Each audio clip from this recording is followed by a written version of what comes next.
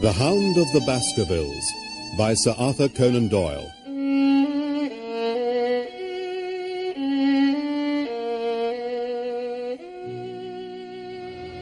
Who's this? It is Selden, the man who escaped from Princetown. Oh, dear me. What a very shocking affair. How did he die? He appears to have broken his neck by falling over these rocks. My friend and I were strolling on the moor when we heard a cry. Well, I heard a cry also. That was what brought me out. I was uneasy about Sir Henry. Why? About Sir Henry in particular? Well, because I had suggested that he should come over. When he did not come, I was surprised, and I naturally became alarmed for his safety when I heard cries upon the moor. What is your theory of this poor fellow's death? I have no doubt that anxiety and exposure have driven him off his head. He has rushed about the moor in a crazy state, and eventually fallen over here and broken his neck. Ah, well, that seems the most reasonable theory. What do you think about it, Mr. Sherlock Holmes? You are quick at identification. I have no doubt that my friend's explanation will cover the facts. I will take an unpleasant remembrance back to London with me tomorrow. Oh, you'll return tomorrow. But I hope your visitors cast some light upon those occurrences which have puzzled us. One cannot always have the success for which one hopes. An investigator needs facts and not legends or rumours. It has not been a satisfactory case. I would suggest carrying this poor fellow to my house, but it would give my sister such a fright that I do not feel justified in doing it. I think that if we put something over his face, he will be safe until morning.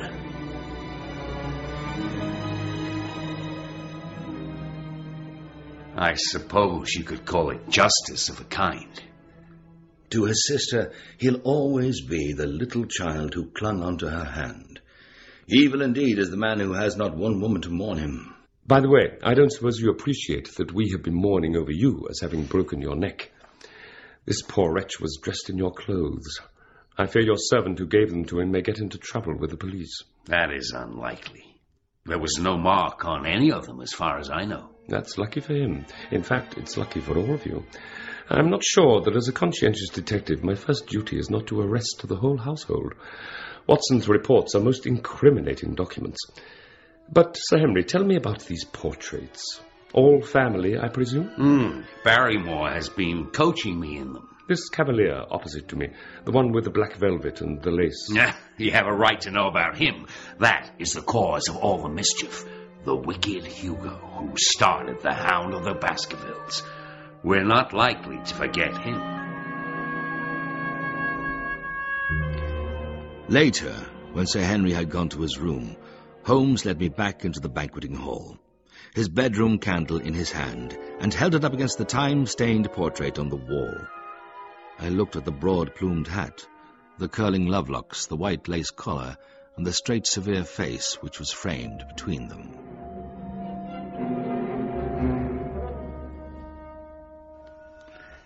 Is it like anyone you know? What if I hold my arm over the hat and around the ringlets? Good heavens, Hound. Stapleton. Yes. It is an interesting instance of a throwback which appears to be both physical and spiritual. The fellow is a Baskerville, that is evident. With designs upon the succession. Exactly. We have him, Watson. We have him. A pin, a cork, and a card, and we add him to the Baker Street collection.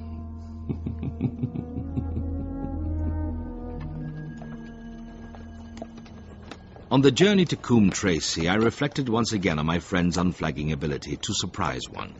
Having charged me with never letting Sir Henry out of my sight, what did Holmes announce this morning? Not only that he and I should make haste to London, for reasons he refused to make clear, thus leaving the baronet completely unattended, but that Sir Henry should drive to Merripit House and then inform the Stapletons that he intended to walk back along the moor, the very course of action he had repeatedly counselled against. Both the baronet and I were left completely bewildered by this program, but when it comes to Sherlock Holmes, my experience has been that there is nothing for it but implicit obedience.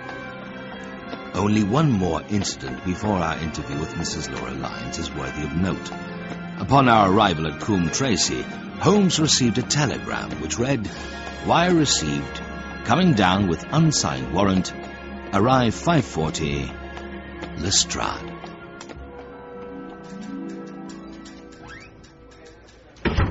I wish to be perfectly frank with you, Mrs. Lyons. We regard this case as one of murder, and the evidence may implicate not only your friend, Mr. Stapleton, but his wife as well. His wife? His wife? He is not a married man. Prove it to me. Prove it to me, and if you can do so... Very well. Here is a photograph of the couple taken in York 4 years ago.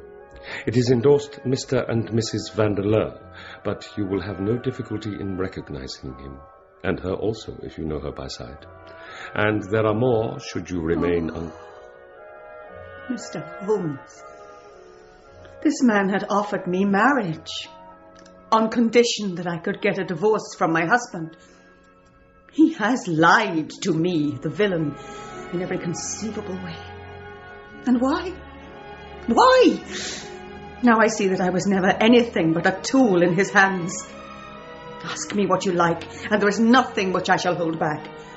One thing I swear to you, and that is that when I wrote the letter, I never dreamed of any harm to Sir Charles, who had been my kindest friend.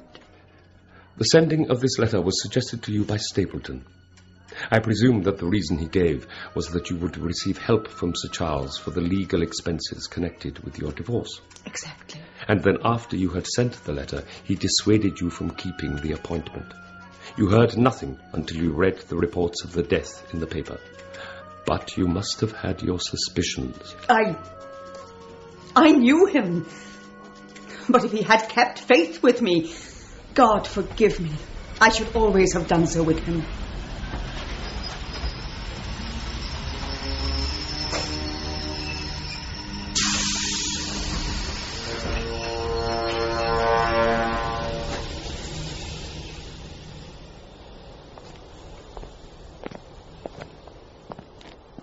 Our case becomes rounded off, Watson, and difficulty after difficulty thins away in front of us.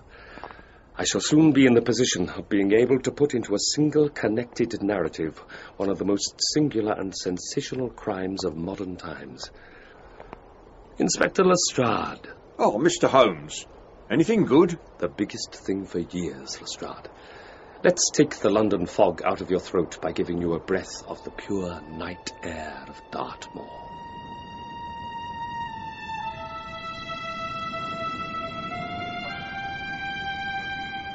My word, it doesn't seem a very cheerful place.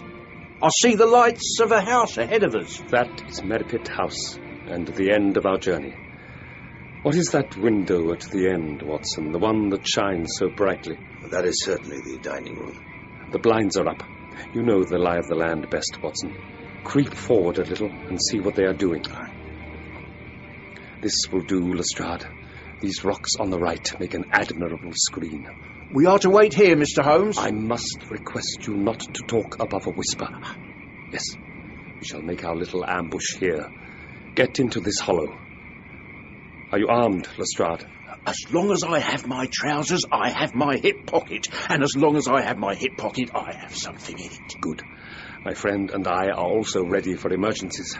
You're mighty closed about this affair, Mr. Holmes. What's the game now? A waiting game. Well, Watson? Well, there were only the two men in the room, Sir Henry and Stapleton.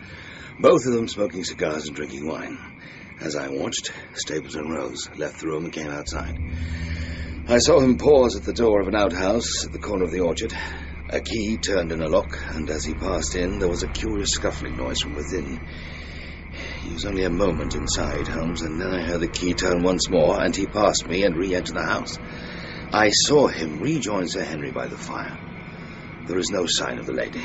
Where can she be, then, since there is no light in any other room? The fog is moving closer towards us, Watson.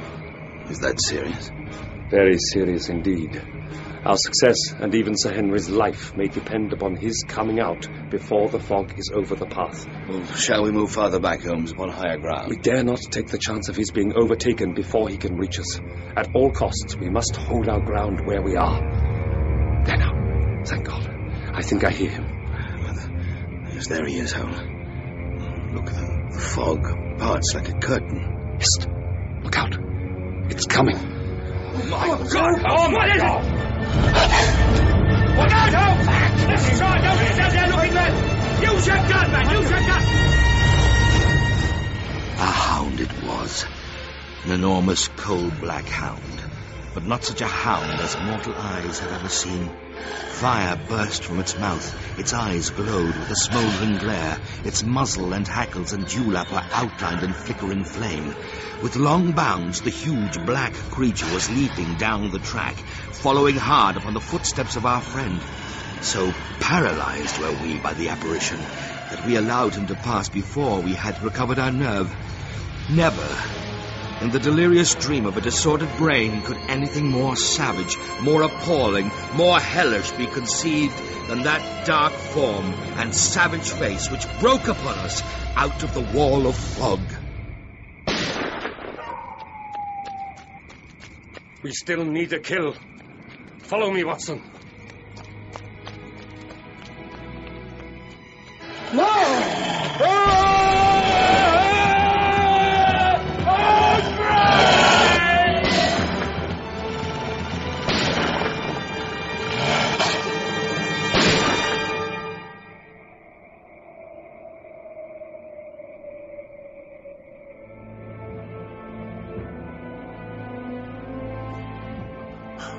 It's brandy, sir. Good for you. Drink, drink. What in heaven's name was it? It's dead, whatever it is. We've laid the family ghost once and forever. It's on my fingers now. Look. A cunning preparation of phosphorus.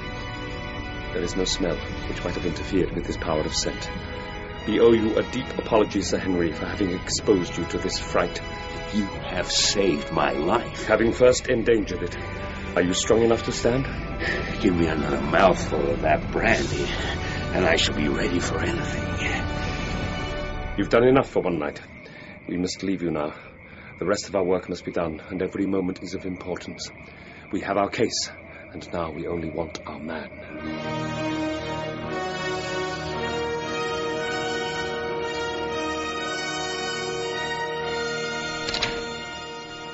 It's 1,000 to 1 against our finding you here. Those shots must have told him the game was up. But we'll search the house and make sure. Someone in here. I can hear a movement. Hey!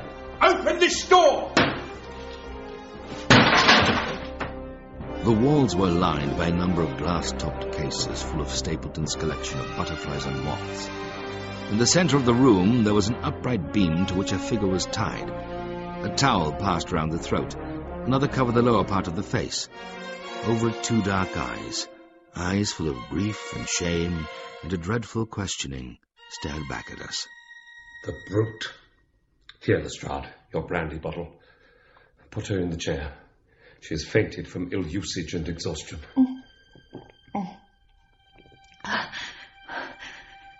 Is he safe? Has he escaped? He cannot escape us, madam. No, I did not mean my husband.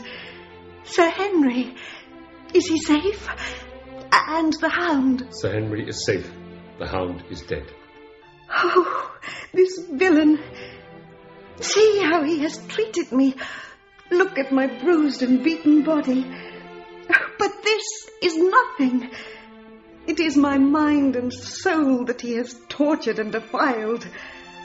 I could endure it all. Ill usage, solitude, a life of deception, everything.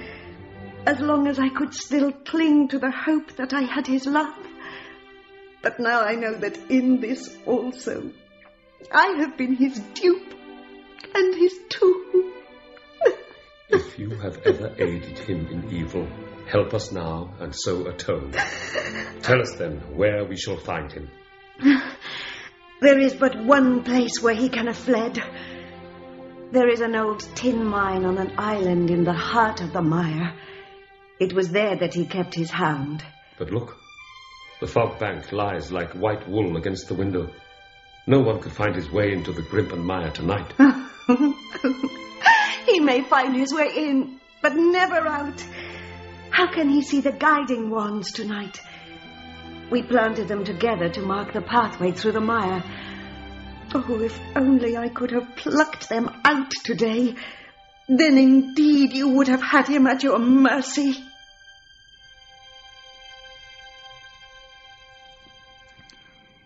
On the morning after the death of the Hound, the fog had lifted, and we were guided by Mrs. Stapleton to the point where they had found a pathway through the bog. From the end of the widespread bog, a small wand planted here and there showed where the path zigzagged among rank reeds and slimy, malodorous water plants, while a false step plunged us more than once thigh-deep into the dark, quivering mire. From amid a tuft of cotton grass which bore it up out of the slime, some dark thing was projecting. Holmes sank to his waist as he stepped from the path to seize it, and had we not been there to drag him out, he could never have set his foot upon firm land again. He held an old black boot in the air. Myers, Toronto, was printed on the leather inside. It is worth a mud bath. It is our friend Sir Henry's missing boot. Thrown there by Stapleton in his flight. Exactly. He retained it in his hand after using it to set the Hound upon the track. He fled when he knew the game was up, still clutching it, and he hurled it away at this point of his flight. We know at least that he came so far in safety.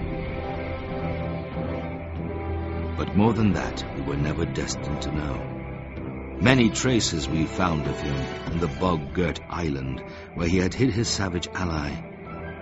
In the crumbling remains of a miner's cottage, a staple and chain with a quantity of gnawed bones showed where the animal had been confined.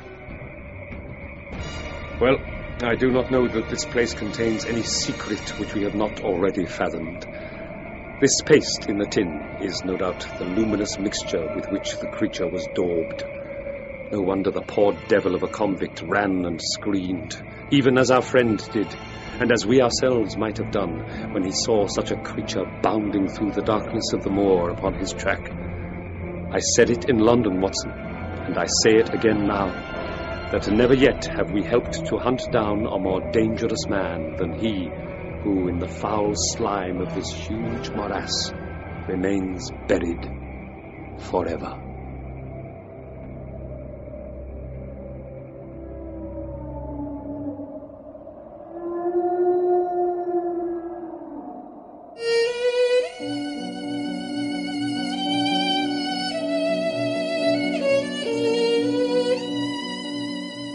The Hound of the Baskervilles by Sir Arthur Conan Doyle.